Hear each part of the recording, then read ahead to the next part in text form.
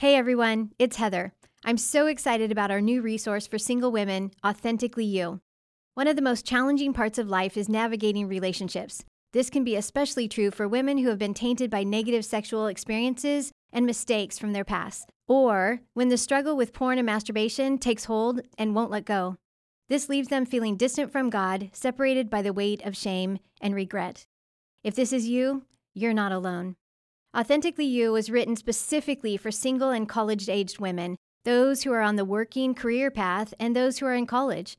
This 20-lesson curriculum is easily adaptable to a busy work schedule or a college semester system. Through this group experience, you'll explore how your past pain and trauma contribute to distorted beliefs and an unhealthy thought life. You'll uncover the role your family of origin plays in your past and current behaviors and address the issues that perpetuate compulsive and addictive patterns. And through the use of weekly exercises, strategic tools, and self-care focus, you'll learn how to live in health, how to live as your true, authentic self. I know God has a plan for your life to bring you to a place of health and wholeness. If you allow it, God will do amazing things in you and through you. So pre-order today, Authentically You. Go to puredesire.org/AY. That's puredesire.org/AY. Welcome to the Pure Desire podcast, where we partner with you to bring hope and freedom on your journey to purity. Today's episode is part one of a two-part series titled Love Addiction. Enjoy the podcast. Hey there, I'm your host, Trevor Windsor, and we're so thankful you're taking time out of your day to hang out with us. I'm here as always with my co-host, Nick Stumbo. Happy Friday! And wait, is it Friday yet? Technically, right now, it's not Friday. It's Friday somewhere. Yeah. Wait, that's not actually true either, is it? All of our weekend warriors just chanted with you. So, okay, today we are joined by a couple of our favorite people, Ashley Jameson and Diane Roberts. Welcome, guys. Thanks. Good to be with you. Thanks for having me back again. Yes. We'll never stop having you on, Ashley. Don't be nervous of that. We will always welcome you on the PD podcast. Okay, so we have Ashley and Diane with us to talk about love addiction. So this is something we talk a lot about at Pure Desire, but oftentimes it could be something we really misunderstand and are not able to identify in our lives. So we hope that our conversation today really is able to clear it up, what it is, who struggles with it, and what it looks like to address it in our lives. So guys, let's just start with this question first. How do we define and what is love addiction? Well, again, I'm going to be giving a perspective more for women, but I think this will come up later that we do see this happening in men, and probably a better definition of love addiction is relational addiction. And rather than sexual addiction, where the pursuit is for sex, the pursuit here is for relationship. And it's a desperate attempt to satisfy a deep need to belonging. It's kind of an attachment issue. It's a pursuit and focus on relationships that become a way of avoiding medicating our pain. And it can sometimes be pursued at all cost, where many Christians who get stuck in love addiction or relational addictions will violate their Christian values and find themselves in affairs or one-night stands just to medicate that need to fill something that a void of relationships. That's good. You know, a follow-up question to that, and hopefully I'm not jumping ahead in what we're covering later. I don't think I am, but I wonder if for some listeners that are hearing this and even seeing the title, love addiction, then they hear you say relationship addiction, that some people may be reacting with that idea of, well, aren't we supposed to love people? Aren't we supposed to have relationships? Like, isn't that part of normal life? So how could love or relationship possibly be an addiction? So could you speak to that just a little bit, between where's that line between, yes, love is a part of our lives, relationship is a part of our lives, but where does that become unhealthy? Because I'm guessing for some people listening, they've never thought of love or relationship as being unhealthy, potentially. Yeah. So for me, with love addiction being what I was struggling with, which I wouldn't have seen it that way, just because I tend to think of love addicts as somebody who, goes from one relationship to the other, which is also true, or can never not have a relationship, or starts one before the one they have is over. Those are all true as well and can be a love addiction. But with me, it didn't look like that. There was many years where I would not have a relationship. And but at the same time, I was desperate for one. Almost all of my behaviors were geared towards getting one. My thought life was constant fantasy of what it would be like when I had a relationship. It was, oh, this part of my life would be so much better if I had a relationship. And so it was just this obsessive thought life, even though it didn't, play out in an actual relationship. And because I was so desperate for love, when I finally had a relationship with my husband, John, he became my idol. I was just obsessed with him. And that developed new behaviors like, smothering him and control and never being able to say no because I was so afraid of losing the relationship I fantasized about for so long. And my identity wasn't through God. It was really, everything went through the filter of how my husband sees me, and am I being the perfect wife, and is he withdrawing, and what am I feeling in our relationship right now? Maybe he's pulling back. And so it's just this obsession.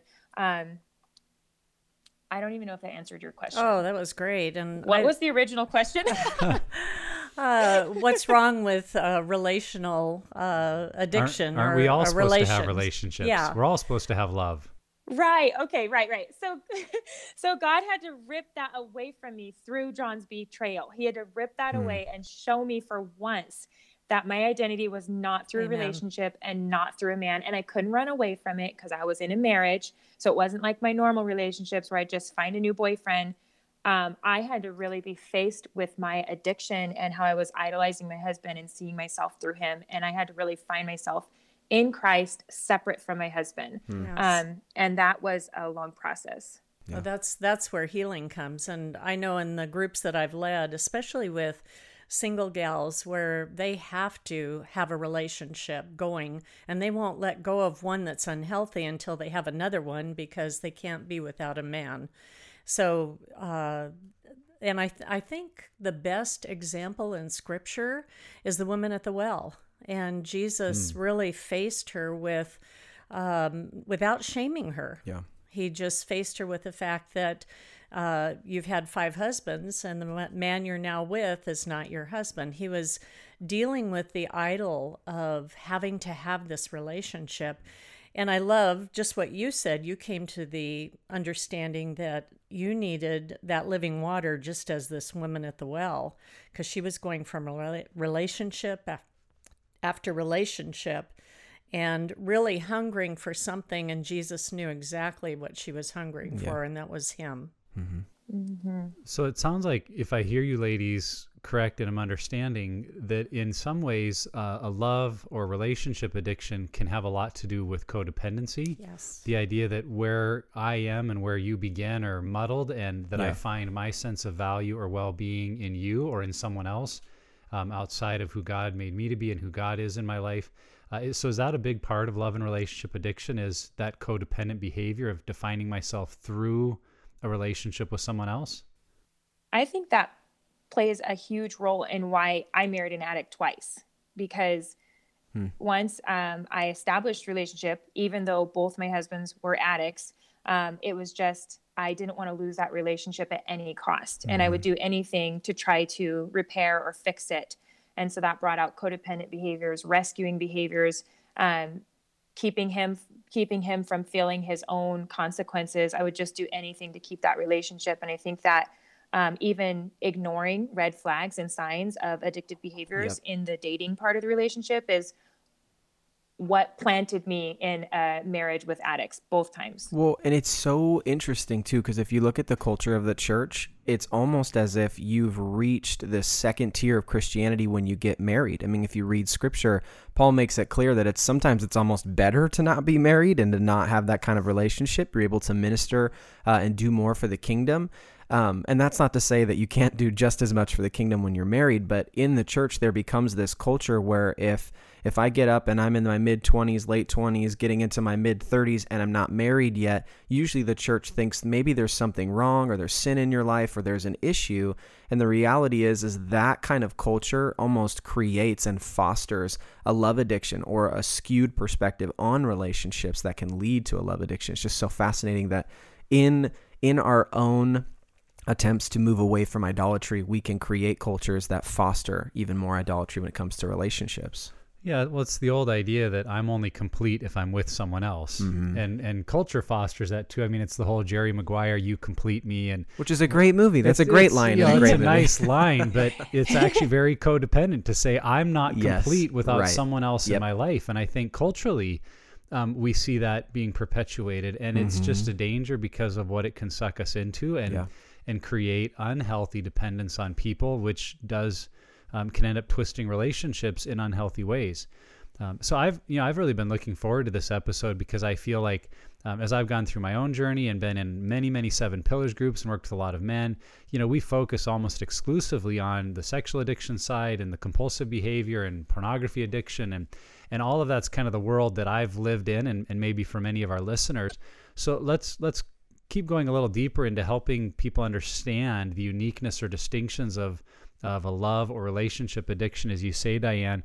What would be some other ways that you would say, and especially for those that maybe like me really haven't thought through love addiction much at all, how would you help them understand the differences between a love addiction and that of sex or porn addiction? I think a great way, and we have a tool on our Pure Desire website, is to contrast the love addiction evaluation with the SAS test or the sexual addiction test that we give. And if you look at all the questions on the love addiction evaluation, almost every question, there's something like 30 of them, I think, almost every question or statement has the word relationship in it. When you look at the sexual addiction test, none of them have the statement relationship. It's more of a pursuit of sexual desires, sexual needs being met, and it can have a romantic element as a sex addict, but most of the time it's just conquer, it's power, and even in women, when I've had women who have had love addiction and sexual addiction in my groups, and usually I have both, the women who are sexually addicted, they want power over men. They've been so hurt, so wounded, they want control. Whereas the love addict has a lot of codependent pieces to it. And as you read through the love addiction evaluation, you'll find such statements as, I can only be happy if I have a man in my life. It's difficult to say no. I get involved in romantic, inappropriate relationships with married men who are not available or my bosses. I take responsibility for other people's issues. And so you see a lot of codependent relational issues. And I really challenge the audience to take those 2 tests and see where they land. And we've had in our counseling of couples, probably a third of the men, I will have them take the love addiction test because it isn't just a woman's problem. I think it goes back to family of origin issues where there's been, everyone wants a sense of belonging. And if that was neglected, I think that becomes part of the pursuit. So I think there's woundedness from the past, there's attachment issues, and those things all feed either a sexual addiction or a love addiction. Well, it sounds like it's motivation. I mean, it sounds like what's at the core of it. Exactly. And that's something that we'll get into a little later in the episode. But the idea of always having the need to being loved, accepted, affirmed, so the motivation for which you are pursuing porn or sex or relationship, that sounds like it's the indicator as to what really is going on underneath the surface. Yeah. And I know for me, I had both a love and a sex addiction, but they looked completely different because my sex addiction, which was primarily masturbation with no like porn or anything, started at such a young age. I mean, 5 years old. And that was clearly just to medicate the loneliness and pain I felt from the lack of love that I had in my life. But then going into teenage years, I was extremely sexually active, and put myself in all kinds of dangerous situations and would really do anything, but none of that was for sex. It was all for trying to feel desired and loved, and hoping and wishing that eventually one of those sexual relationships would turn into a romantic relationship. And so on the surface, I could have looked like a sex addict, but I really was just longing for love, and it had nothing to do really with the sex at all. Yeah. So let's keep moving into this. So, I mean, I kind of talked about a little bit the culture of the church and how maybe that can cause a love addiction or cater to that. But what are some other pieces of life, whether other dynamics, other things that go on in life that might cater or push someone more towards a love addiction? I think actually it's probably true of both sexual addiction and love addiction. Sometimes if there's been sexual abuse, especially women, they don't know how to respond to a man except through sex, even though their deep need is love. And so I think any wounding of the past, any trauma of the past can really create legitimate needs, but because we're fallen creatures, we seek out those needs in illegitimate ways.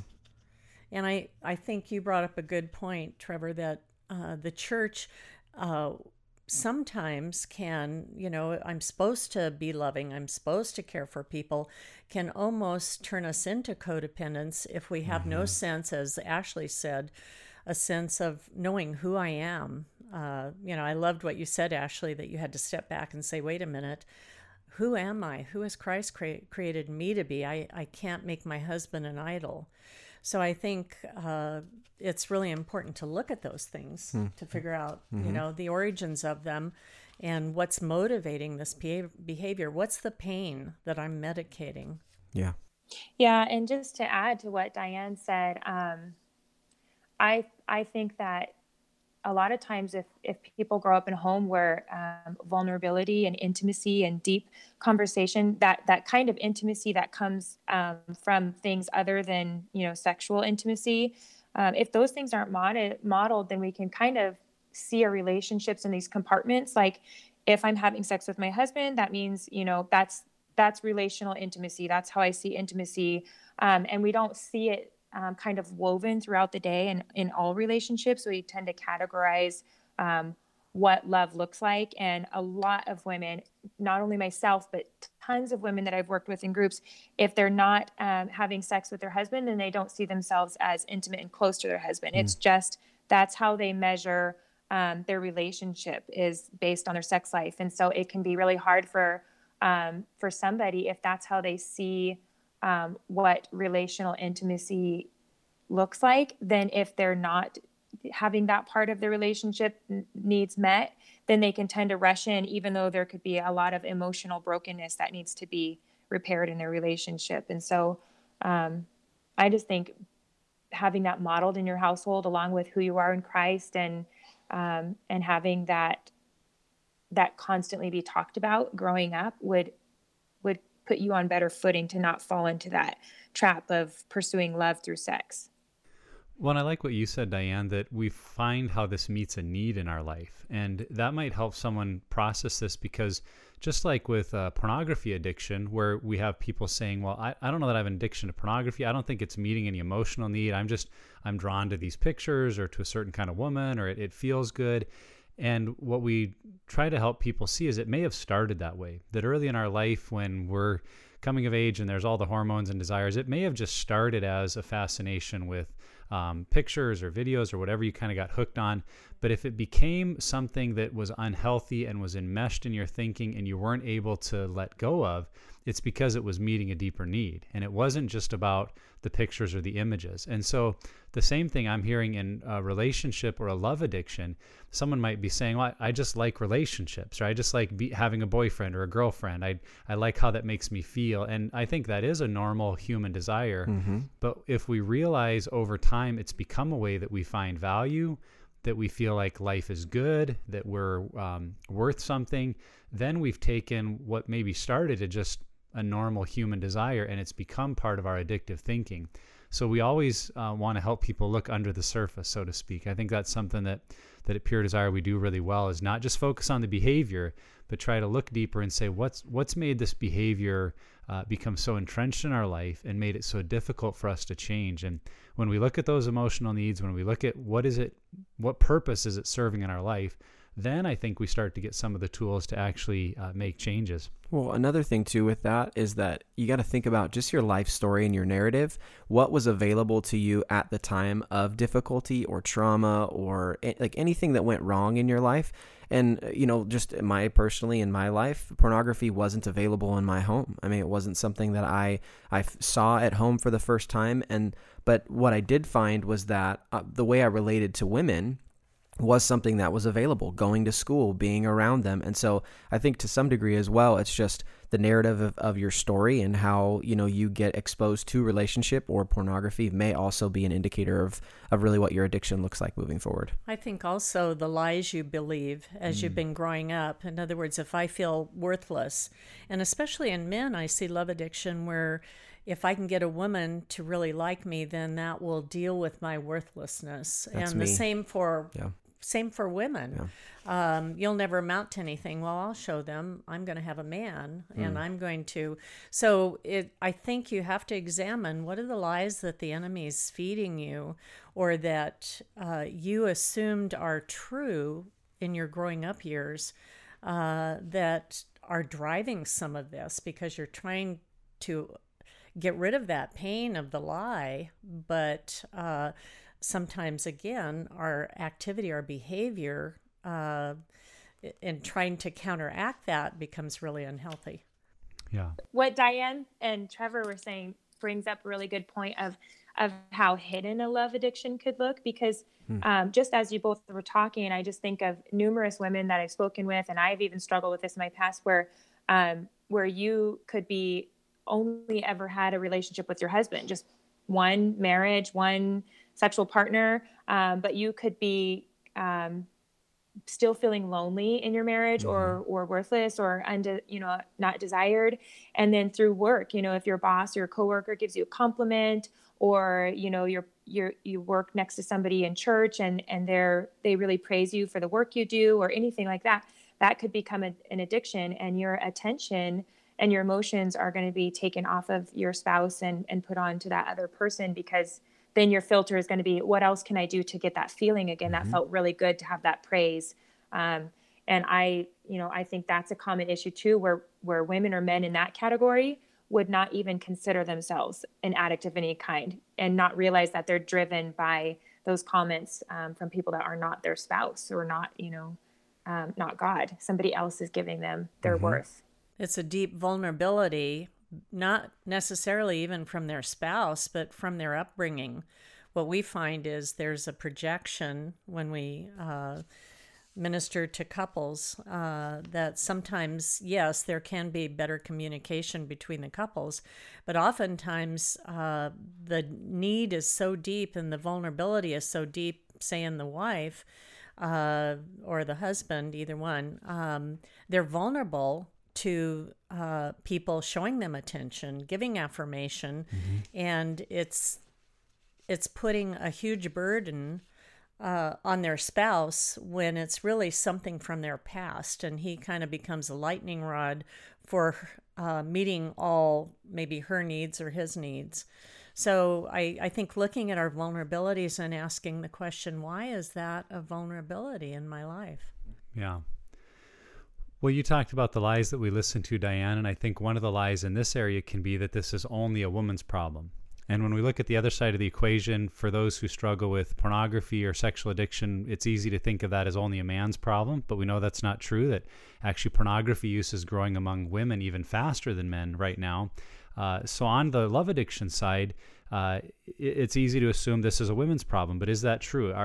Are there men that struggle with love addiction? We've found that in our counseling, and I think I mentioned probably a third of our counselees, the men, I do give a love addiction test because I say, this sounds more relational. You're not so much after the sex. You want that affirmation. You want that woman's attention. So absolutely, I think it can be both women and men that are vulnerable to this.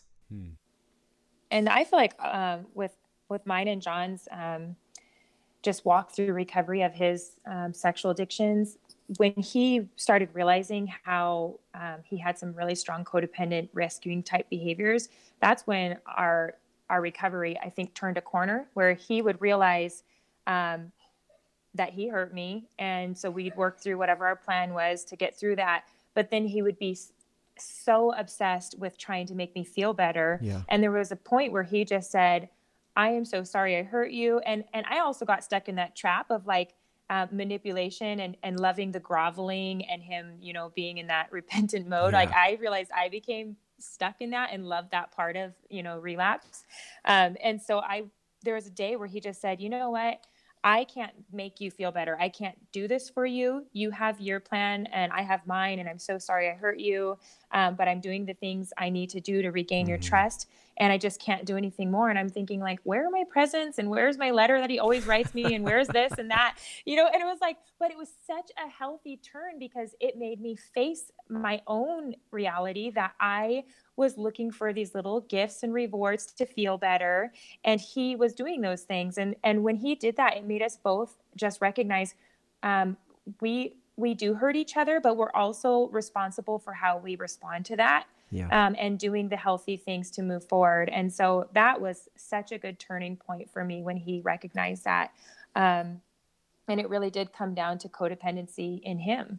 Which is exactly what I've come to this conclusion really in the last few weeks, that's the core for me is a love addiction. It wasn't a sex addiction. It was love that was really motivating it. And it's funny, as you're describing your interactions with John, like I think about things that I've done. And for me, one of the things I consistently do is I always have the desire or the need to make sure I'm good with my wife. Like even if we're having a great season in our marriage, nothing really is going wrong. We're communicating well. If she's quiet for more than 5 minutes, I feel like I have to step in and say, hey, are we okay? Like, did I do something? Are you upset? What are you thinking about? And really what I end up doing is I'm badgering my wife, trying to pull something out that isn't there. There isn't a problem. There isn't an issue. But I guess what I'm seeing now, even just through this conversation, I'm learning that that's just a manifestation of the love addiction that I struggle with, because I really always need to be okay with her because I, in a lot of ways, wrap up my identity in the fact that I'm married, but even more so the type of husband I am and how I treat and care for my wife. Well, and I think what you're identifying there, Trevor, is that you're doing a lot of those things with or for your wife so that you feel better. Right. And and back to what you said, Ashley, about John bringing you gifts or flowers or, letters of apology. All good things. Yeah, that we don't want people thinking they shouldn't do that, but it's to look at the motive, because I know that happens in my life too, that I'm maybe doing something for my wife, bringing her a gift. And if I'm honest, it's try to help her work through her anger so I feel better. And it's like, that's a very self-serving gift that's wrapped up in me and my contentment and my joy, versus actually is the motive that I care about her emotions and I want her to feel cared for and loved. And so I think that may be an area to look at in relationships is, what's my motive? Is it actually about trying to manipulate them to be happy so I feel better? Or is it truly to care about what I've done and be repentant in a way that shows I care and that I value the relationship? Thanks for listening to the Pure Desire podcast. If you like what you're hearing and want to keep up with the podcast, please subscribe. You can also rate and review our podcast and let us know how we're doing. For more information, check out our website, puredesire.org. And you can follow us on social media at PureDesirePDMI. Once again, that's at PureDesirePDMI. We'll see you next time. Thanks for listening to the Pure Desire podcast. For more information, check out our website, www.puredesire.org. Check in each week for new content on the podcast, and we pray that it will help you find hope and freedom on your journey to purity.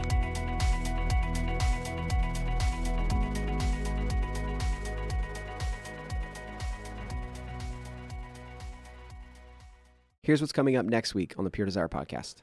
Without guidance, without a plan, then it's going to end up in divorce about 75% of the time. That's not who I am. Why do I respond that way in those certain situations? He's not doing that behavior anymore, so why aren't you having sex? It feels like death, and they don't want to die, but they don't want to stay in that much pain. And their only other option left is divorce. A therapeutic separation is we're going to do all we can to stay married. This is a separation for the purpose of healing, not to see if we want to stay married or not. There's a reason why this person's a professional. They can handle that sort of information. They've done this before. They can help you through the process. I didn't realize how difficult it was for me to be alone.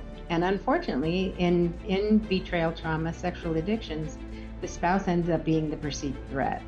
Spouse isn't the enemy, but it's the perceived threat. If I quote that verse, it could be very black and white in my head, and black and white is very easy. But this situation is not black and white, it's very gray.